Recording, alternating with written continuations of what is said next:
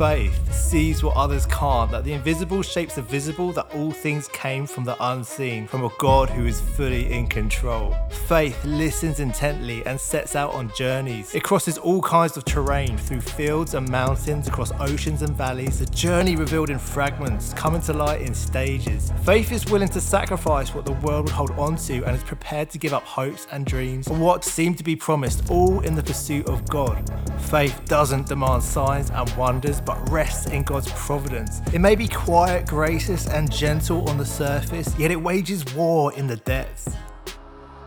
Faith fully trusts in God, not leaning on its own sight or understanding, but holds fast, even in the midst of all that doesn't yet make sense. And faith sets its eyes on the future, to the greater reality that is marching forward. Faith brings joy to the Father, a life of faithfulness, full of purpose, eternally rewarded. Our new series by Faith looks at the life of Abraham and how he lived through the many unknowns, through delayed hopes and promises, mistakes and missteps, yet ultimately he held fast to the God of ages who lavished his grace on him and fulfilled his purposes through him.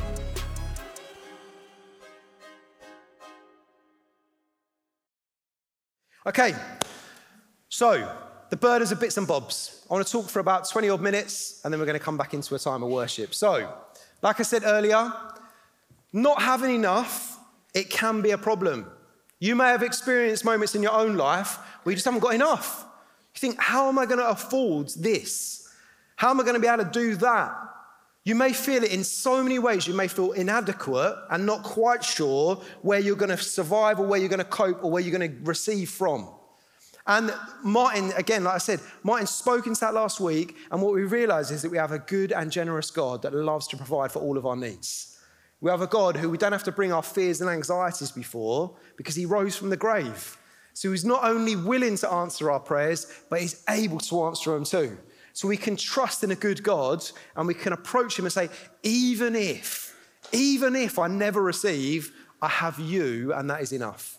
Okay? So that's a little bit that we spoke through last week. But I want to just consider this week because, again, you might not be as easy at opening up to this, but there can be a problem with having too much stuff too. Too many bits and bobs can cause you big problems. They massively can. Because the more that you have, the more that you got to worry about. The more that you start being concerned about, what am I to do with these things? What if I lose everything that I've gained? And I'll be really honest with you.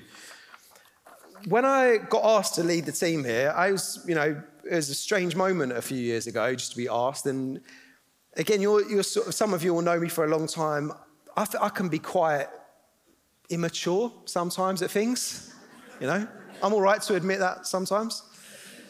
But genuinely, there would have been people say, I just don't think Oli's up for the task of leading the team. Just genuinely, not quite sure he's the right person to do it. You were asking some of that. How much do you think I'm asking myself whether I was able to do these things? And you look sometimes internally at it, and I'll tell you what the biggest fear was. I love this church. I love leading. I know God's given me a gift of leadership. The thing I was most concerned about was losing what we already had. That's a fear, isn't it? To think, this church has built this wonderful thing. It's been part of this. What if on my watch it all falls apart? Genuinely, that was my concern. That was my biggest fear. It wasn't really a fear of, what if we've got to go plant a church on the harbour? Or what if we've got to go do this? I wasn't fear of the adventure. I was fear of what we might lose. That's a genuine fear, to be in those moments. And it can be quite crippling and debilitating. And it can sometimes quite often say, I don't want to do it because I'm feared of the loss. Feared of what might fall apart, what might not happen. What was so good and was so created and so pure get ruined. What if I spoil it? What if I'm the one who sells it all and gives up everything and we look around afterwards and go, there's nothing left. And then I had to spend a long time. I'm so grateful for team and individuals here that would have brought words and encouragements and friendships, with wins and relationships and just strong knowing God and family and all those things that God has put in me over many, many years. You come back to that point and you just say, Lord, but I trust you. I don't know if I'm going to do enough. I don't know if it's going to be right. I don't know if I've got all the capacity and ability to do these things, but I do trust you. And so I want to hold all these things loosely. I don't want to hold them too tightly because you gave it all in the first place and I can trust you all with it completely. And what does it do? Oh man, just frees your shoulders up and you feel like I can breathe and you feel less choked by the circumstances and situations you find yourself in. And this is a bit like what happens to Abraham. So Abraham starts this little journey. Don't know, Rory, if you've got this little slide here, just of the picture of there you go. So this is the little journey they took themselves on. You know, they come out of Mesopotamia and they take that journey. And Martin at the beginning said he came with lots and lots of stuff. And he ended up into the land that God had called him to. But then famine hits. And he finds, like, have I got enough stuff? So where does he go? He heads down into Egypt. Because he thinks, well, if I arrive there, and then he lies about his wife, and he says it's his sister, and all those little missteps of faith right at the beginning of Abraham's own journey. But then what does God do? God blesses him, and you'll notice as we come out of that little end of chapter 12, Abraham leaves with more than he went into Egypt with. He's been blessed again by God. God's got this incredible thing of just taking those that are repentant and disciples of him and follow and trust him just to be continuously kind towards. We get so much more than we could ever deserve. And so he leaves again with a lot of wealth and cattle and people, and they all travel with him. And it's like his stuff has just increased. He's got even more bits and bobs to now be worried about. And he's back in the land that he was in before. And I bet he's thinking, what if famine hits again? What if I don't know what to do with all this stuff? And actually what you'll notice is there's now this little bit of conflict that happens, because just like a lottery winner that ends up with a massive lottery, all of a sudden, and you've got loads of finances and you bought the car, all of a sudden all that stuff brings a lot of burdens that come with it as well. You know, in some ways you've heard it said, haven't you? I wish I never won that amount of money. I wish it had never happened. Now you might think, well, no, I'll take it, thanks. You know, I don't mind that little risk or burden if it comes up. But there will be many who will have said, I wish it never happened. I wish I never got famous. I wish I never got that promotion. I wish I never ended up with that because it was a burden that I didn't know how to hold on to. But there's some lessons in Abraham's life in how we can actually hold on to the things that we've got. So, chapter 13. Abraham went up from Egypt, the Negev. He, his wife, who he's now happy to call his wife again, not his sister anymore, and all he had, and Lot with him. If you weren't here last week, that'll sound really weird. Read the Bible yourself. It's chapter 12 of Genesis. You can read it. And Lot with him. So we're going to find out about his character, Lot. Abraham was very rich in livestock, silver and gold. He went by stages from the Negev to Bethel, to the place between Bethel and Ai, where his tent had formerly been. So he's back where he started with more stuff than he had before. To the site where he had built the altar. And Abraham called on the name of the Lord there. Lesson 1, call on the name of the Lord. It's the first time Abraham does it. He actually involves God in what he's doing. It's not just that God speaks to him and he responds. It's now in this moment when he calls out to God. You'll find that in your own walk as a disciple of Jesus. Sometimes you'll hear what God's saying to you, but sometimes you'll be asked and you'll need to call out on the name of the Lord. Petition him in prayer. Call out to him because he loves to answer us. Now, Lot, who was traveling with Abraham, he also had flocks, herds, and tents. But the land was unable to support them as long as they stayed together. For they had so many possessions that they could not stay together. And there was quarreling between the herdsmen of Abraham's livestock and the herdsmen of Lot's livestock. At the time, the Canaanites and the Perizzites were living in the land also. So Abraham said to Lot, please, let's not have quarreling between you and me, or between your herdsmen and my herdsmen, since we are relatives. Isn't the whole land before you? Now, again, I don't know the intonation of the voice here. It could say, separate from me, get lost. I don't know if he said it in an aggressive, get out of here. What I know of Abraham, though, is I don't think that is how he said it. When I look at the rest of it, I think he probably said, separate. It's time to go. If you go left, I'll go to the right. If you go to the right, I'll go to the left. Lot looked out and saw that the entire plain of the Jordan, as far as Zoar, was well watered everywhere like the Lord's garden and the land of Egypt. So it reminds him of Eden, reminds him of Egypt, what it was like where plenty was. What do you think Lot's going to choose? Have a guess. This was before the Lord destroyed Sodom and Gomorrah. We'll get onto that at some point, in brackets. So Lot chose the entire plain of the Jordan for himself. Surprise, surprise. And then Lot journeyed eastward and they separated from each other. Abraham lived in the land of Canaan, but Lot lived in the cities on the plain and set up his tent near Sodom. Now, the men of Sodom were evil, sinning immensely against the Lord. And after Lot had separated from him, the Lord said to Abraham, look from the place where you are. Look north and south, east and west, for I will give you and your offspring forever all the land that you see. I will make your offspring like the dust of the earth, so that if anyone could count the dust of the earth, then your offspring could be counted. Get up, walk around the lands through its length and width, for I will give it to you. So Abraham moved his tent. He went to live near the oaks of Mamre of Hebron, where he built an altar to the Lord. Amazing, eh? Amazing little story and encounter. And there's some lessons that we can learn about how to deal with conflict. That's his family conflict as well. Now, this is his nephew that he's arguing with. How to deal with family conflicts. How to deal graciously in that situation as well. How to provide out of grace, choice and freedom and say, I'll be content with what I get. You choose. That's quite a disarming strategy. Turns the dial down sometimes, doesn't it? You know, I don't know, again, I got drawn to this the other day. I know it might be for someone in the room, and I don't mean it to try and be pointed. I just think maybe the Holy Spirit just wants to release some people from it. I think sometimes people would have had problems with this, with the inheritance from their family. I just think there's people in this room who you're angry or disappointed in what you were left as your inheritance. And I felt really provoked by God just to say, he just wants to free you from that, because that's eating you up. Why did you not get that? Why did that get left to that person? Why didn't you get your share? Why weren't you given what you're entitled to? I just think as we continue listening, God might just be wanting to set you free a bit this morning from that personal eating thing up inside your own soul. And actually he wants to give you freedom through learning a bit of how Abraham approached a situation. So, this is why I love church. So Ian Goldsmith pings me messages sometimes and he'll say, I've been reading this. And if you go on our church message boards, Ian will sometimes post, I've just been reading the scriptures and felt drawn towards this.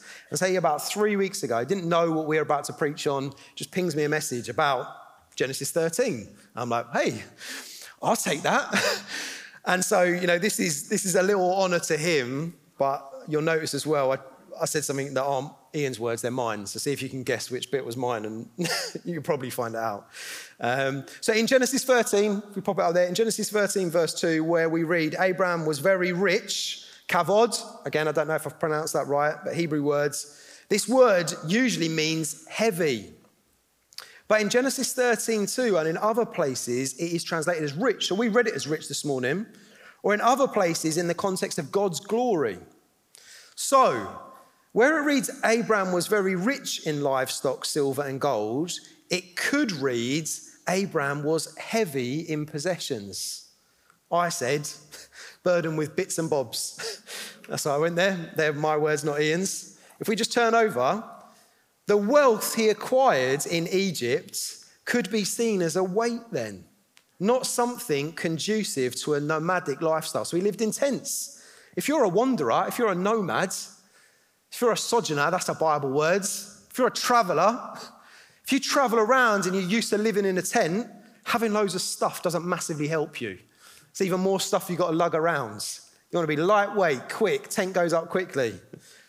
So actually, maybe it wasn't a particular blessing to him. Maybe it was sometimes a bit of a burden. Could this imply then that with great riches that can bring great honour and glory comes also a burden and a responsibility? Especially if we, called like Abraham, was to live a nomadic lifestyle following God. That was brilliant. Ian's just so grateful for that. It's true. I'm an exile. I'm a wanderer. I'm waiting for one day when my tent will be pitched in eternal glory. Or I'm going to get to live in the city of God's. Eastbourne is not really my home. It's only a place that my tent currently dwells at this time because I'm a follower of Jesus. We are all exiles in this world. This world is not our home. Yes, we should care for it. Yes, we should love it. We shouldn't just chuck our rubbish outside the tent. We should leave it as we found it, like the good countryside code says. Shut the gates behind you. Take your poo bags home. We should do all those things, but we must not forget this isn't really our eternal dwelling place. We're exiles. We're followers of Jesus. We have an eternal home where no rust or moth can ever ruin or destroy. We have an eternal dwelling place, secure for all eternity with God himself. That is our wonderful future. We could be burdened by our stuff in this life to forget eternity. And sometimes I don't actually think we treat the stuff that we've got in light of eternity. Sometimes we get so caught up by the burden and pressure of today and tomorrow that we forget what the future may bring. Now that challenged us a little bit. So how does Abraham deal with this problem? He has a problem. He has too much stuff. Him and Lot are saying there isn't enough, basically, there's not enough grass to feed all of our cattle on. My shepherds want to take all the cattle onto that bit, and your shepherds want to go there as well, and there's not enough room for the two of us, sunshine, get out of town. This town's not big enough for the both of us. Is that a phrase? I don't know, it just jumps in my head. But that's their situation, that's what they're facing. So what does Abraham do? Grace. You choose. I'll be content with what I get. Now you might think, well, don't be a walkover. It's your right. Fight for what's right. Have it. Again, if I look at the whole context of Abraham's life, I don't think he was just a pushover and a walkover. But I do think he knew in this moment he needed to let go. He needed to not say, but I'm getting this, you're getting that. So what does he say? He says, you choose. Lot, if you go left, I'll go right. If you go right, I'll go left. You take the best. Whatever you want, you can have it. Because when we're light with our stuff, when we hold it loosely, when we give it away, when we give it back to God, who, let's be honest, he could say to us, it's all mine anyway. Don't know what you're arguing about. You're falling out of each other, forgetting that actually I'm the one who owns the world and everything in it. It's all my stuff, really. I freely gave it to you in the first place. What have you got that you didn't already receive? I talked about this a couple of weeks ago. What does it do? It breaks the power our possessions have over us. And then what even happens in the story anyway? God takes him up on a hill. He says, you gave it all to Lot. Look north, look south, look east, look west. It's all yours anyway. Oh, you gave it all to Lot, did you? It's all mine and it's all yours. You can freely let go because we're not in this competitive place of, but I should get, again, these are just not the waters that we swim in this world. We're not taught that from a young age. We're taught to look after our own stuff continuously. But God, by faith, wants to free us up from it. I love sometimes, do you ever do Google searches of pictures in the Bible? My Bible doesn't have any pictures in it. When I was a kid, I used to love flicking through the illustrations and pictures. You realise, I think I've said before, the pictures often are more reflective of the artist than they are of the actual accuracy of what it looks like. So this is a little picture. I'm not quite sure if that's what the scene looked like, but this is Lot. Lot's looking out, and what I just want to say to you, so they're on high rocky grounds where it's pretty hard to raise cattle and look after. And he gets to look across and he can see the Jordan Valley, the river running through it, nice lush grass. And what does he say? I'll pick the best spot, thanks. And then this is a really an interesting subpoint that's in there. He says that he heads east. In Genesis already, we've had 3 examples of when people headed east. They headed east out of the garden. They headed east when they were trying to build the Tower of Babylon. They headed east when they separated from God's people, when they're trying to make a name for themselves. Heading east has got this little connotation. So it's like Genesis 3:24, if you're scribbling notes, you can read it yourself. Genesis 4, verse 16, and Genesis 11, verse 2, they all say, and they headed east, and that was synonymous with turning away from God. It was all synonymous with almost saying, right, well, I know that God, you're there, but I'm going to go this way. I'm going to head east. away from you, away from what you've called me to. So again, I'm not really surprised that the direction that Lot travels is heading east. And again, it's not that cities are bad, but he's headed towards the cities and the people and the stuff and the shining lights and the money and the opportunities. He's seen Vegas and thought, that's where I'm going. Get me to Vegas, please. And he heads there. And as he travels down, so Roy, you got that next little bit? This is what it looks like. This is where he's headed down to. He's headed into this Jordan Valley. And the next part of the chapter, and again, I'd encourage you maybe read this in your groups. What you'll find is that when you head to the place where all the good stuff is, you're not the only one that's there. There's 4 other Asian kings of Asia, that all like the look of this Jordan Valley as well. They come down into the Jordan Valley and say, we quite like putting our herds there. So he may have left conflict with Abraham, but now he's walked into conflict with these other kings. And Lot ends up in a battle and in a fight that he can't win. He gets taken into captivity. And what would you do if you're Abraham? You'd say, unlucky, mate. You picked it. You decided to go down there. I gave you a choice. You went down into the valley. It's all your fault. That'll teach you. That's a bad phrase, isn't it? I hate that when someone says, that will learn you, won't it? Shouldn't have done it. Oh man, it's like red rag to a bull. Yes, thank you. I know I was stupid. Don't need you to remind me. But they've headed there. They've ended up in the situation. And what does Abraham do? He bails him out. He goes down and he rescues his nephew from a situation that he's got himself into. Abraham, by faith, follows God, and God credits it to him as righteousness and says to him, you see the dust in the earth? Your inheritance, your descendants are going to be even greater than the dust on the earth. What I've got for you is even more than you would have ever got if you went down into the Jordan Valley yourself. You think the riches are in the Jordan Valley. I've got it all, and I want to freely share it all with you. Oh man, the gospel's the best news ever.